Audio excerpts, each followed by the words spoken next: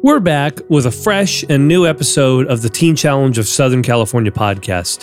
When you're here with us, it's important that you know that you can always expect content that lifts up the name of Jesus and the cross.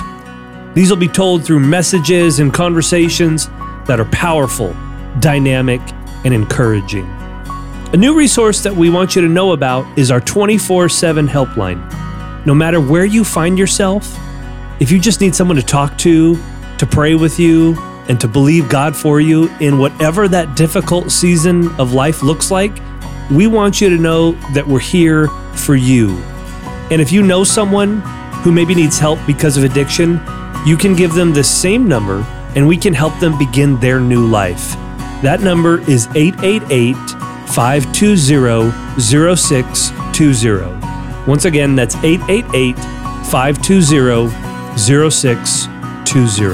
This week, we'll be featuring a devotional that our very own Executive Director, Ron Brown, shared with his leadership team.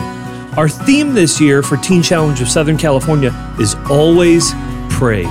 Thanks for tuning in this week. And if you haven't subscribed to our podcast yet, it's not too late. Listen in and be blessed today.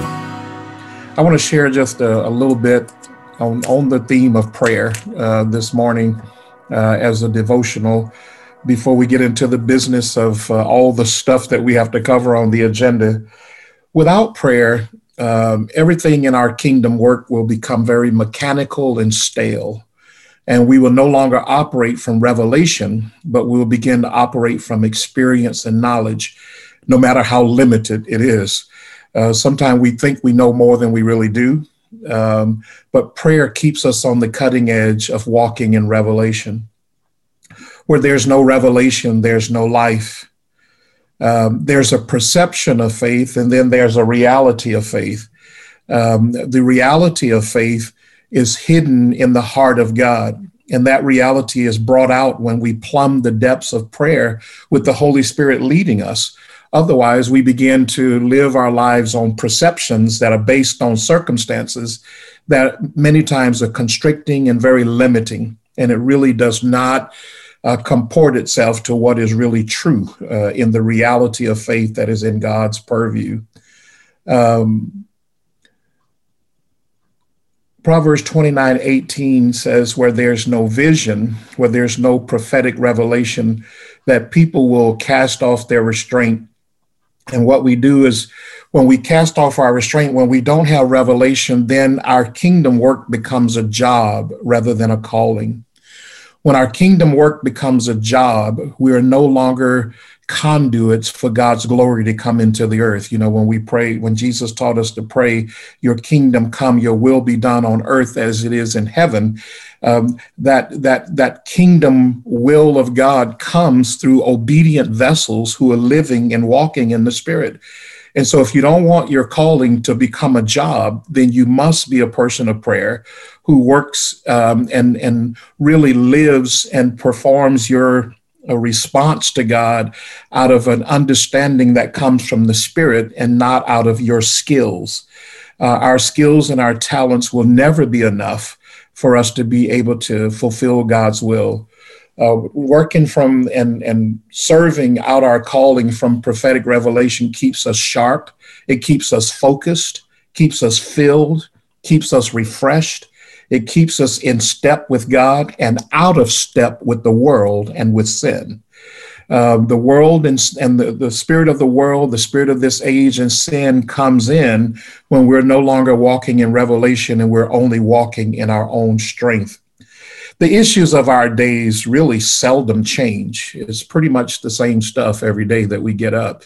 We're dealing with some issue on the agenda that has to be fulfilled, whether it's cooking a meal for the students and staff, or doing a chapel service, or teaching a Bible study, or teaching a class, or getting ready to do a Zoom, or getting ready for some event such as the pastors' conference and all the different stuff.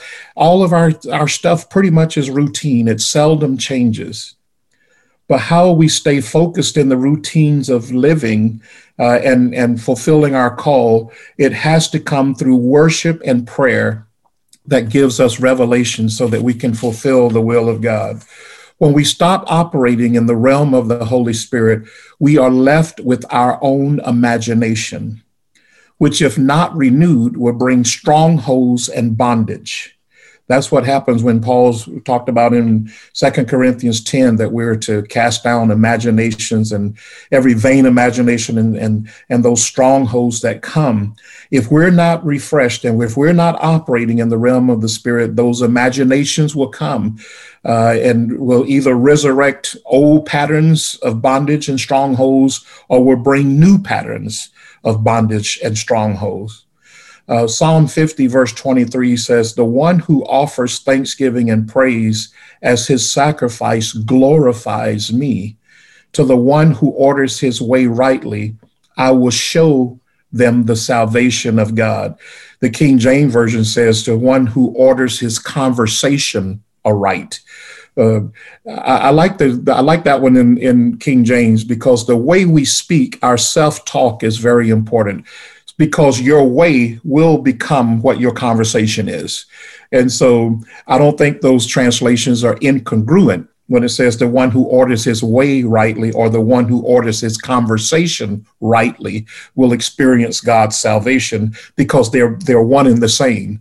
So whatever you begin to speak in faith is what your life will become. Proverbs puts it this way, that we're to guard our heart with all diligence, because out of our heart flows the issues of our lives. So our heart is where our self-talk is, and that's where our lives are ordered from.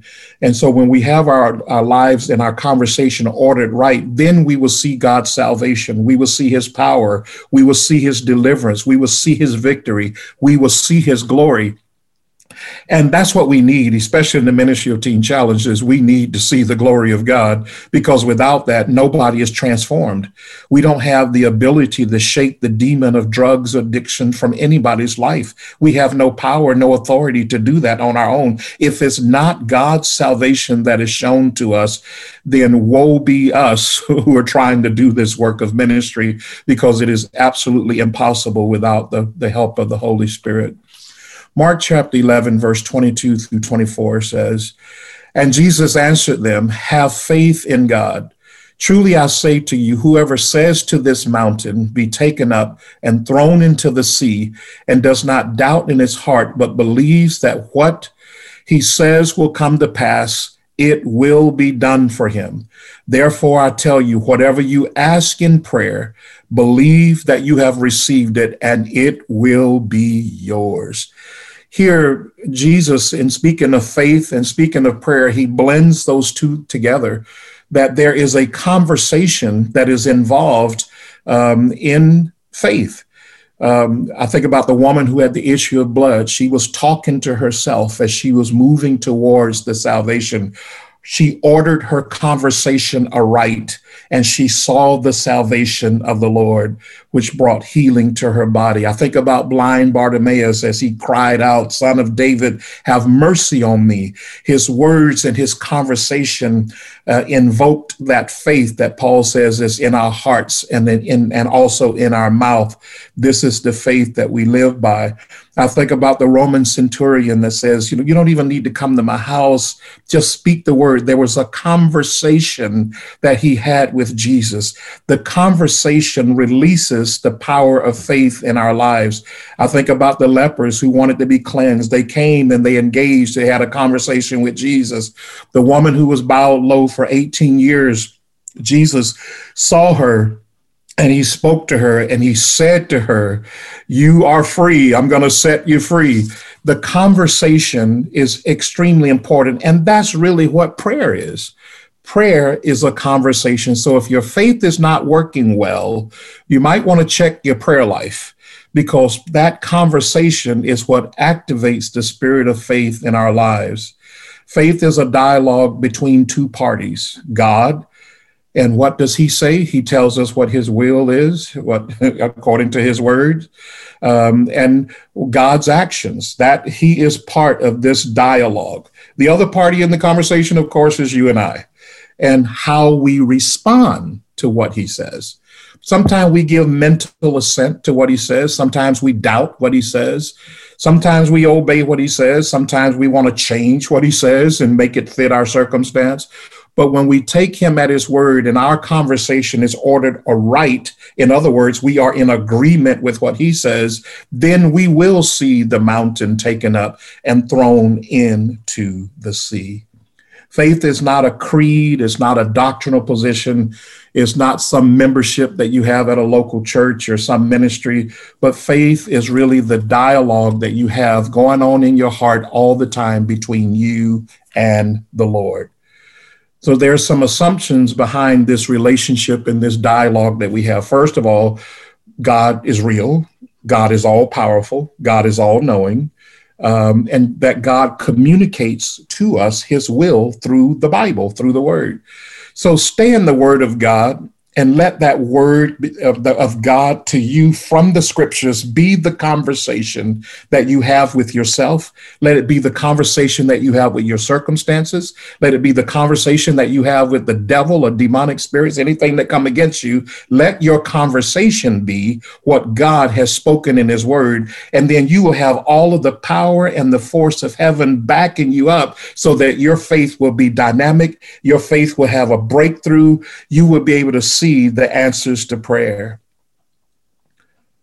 We have to make some decisions when we understand what God has spoken. Will I agree with it? Will I accept it? Will I allow God's word to become real in my life? Or will I just continue to live out of my own experience and not live out of the revelation that comes from hearing God's voice? Jesus said, man shall not live by bread alone, but by every word that proceeds from the mouth of God. When God's word is breathed and is breathed back to us through the Holy Spirit, that's when it takes on the dynamic of power.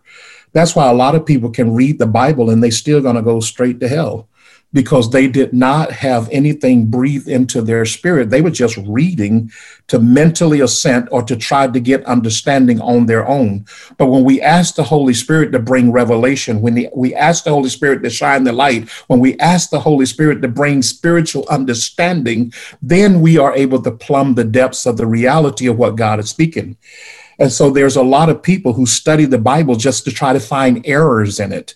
There are people who have doctorate degrees in institutions across this nation and across this world, and they rip the Bible to shreds. They're not looking for revelation. They're not looking for faith to be activated in their lives. They're looking to cause trouble. They're looking to try to steal the faith out of your heart and my heart and other unsuspecting people who are listening to their rhetoric. But when we read the word of God, we read it from a place and from a point of asking God to give to us insight and revelation for living, for life, and for obedience, so that we can please the one who has called us out of darkness and into his marvelous light. Now, everybody kind of, and I'll close with this, everybody kind of hits this trajectory based on their own dynamic and their own experience. And I'll give you two examples, Abraham and Sarah. Okay, Abraham, of course, he's called the father of faith, and he believed the promises of God, and they were accounted to him as righteousness. In other words, that was the salvation that God brought to him because he believed the promises that God made to him in prayer. Now, Sarah, in her experience of faith, it was a little different, because when she heard that she was going to have a child, she had to believe for a direct physical intervention in her body because she knew that her womb was dead. Abraham's faith was kind of from the outside, if you would, but her faith had to be from the inside out. So she approached this circumstance from a different standpoint than Abraham did. Abraham just believed, well, God said it, and I believe the promises. Let's go make it happen. But Sarah was like, wait a minute, it's going to require some real miracles up in here for this to happen for me, to have a child. And so when people are approaching God in their own circumstances, know that they're coming from different places. They have a different experience. They have a different focal point. They have a different view of the mountain, if you will. When Jesus said, you speak to this mountain, they're looking at the mountain from a different perspective. And so everyone can't approach it the same way that you do. And so you have to recognize that the Holy Spirit has to give to each one of us a measure of faith so that we can step into the impossible from the place that God is inviting us to step into, that place of impossibility.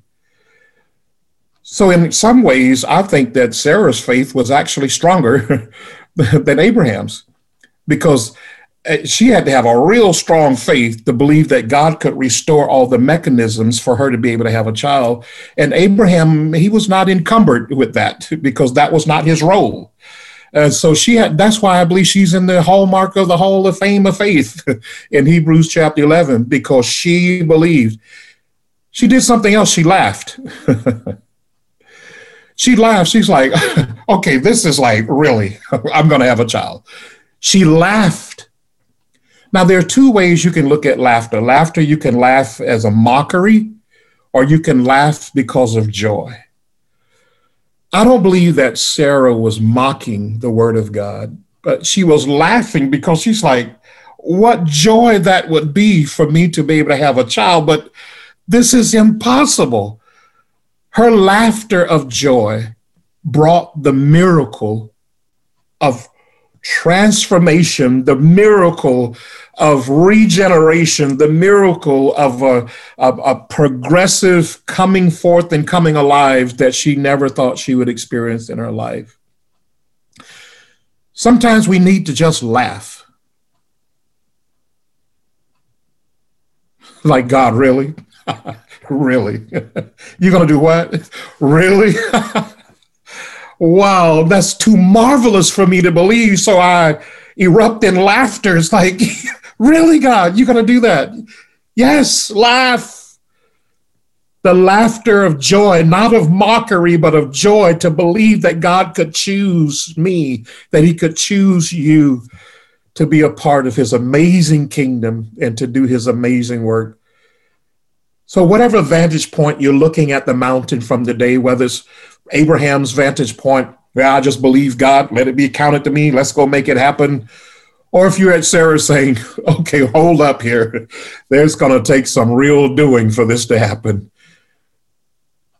Let's step back from the mountain, look to God, and offer up to him some joy and laughter that he has chosen us to be a part of this impossible thing of preaching the gospel in all the world as a witness before he comes.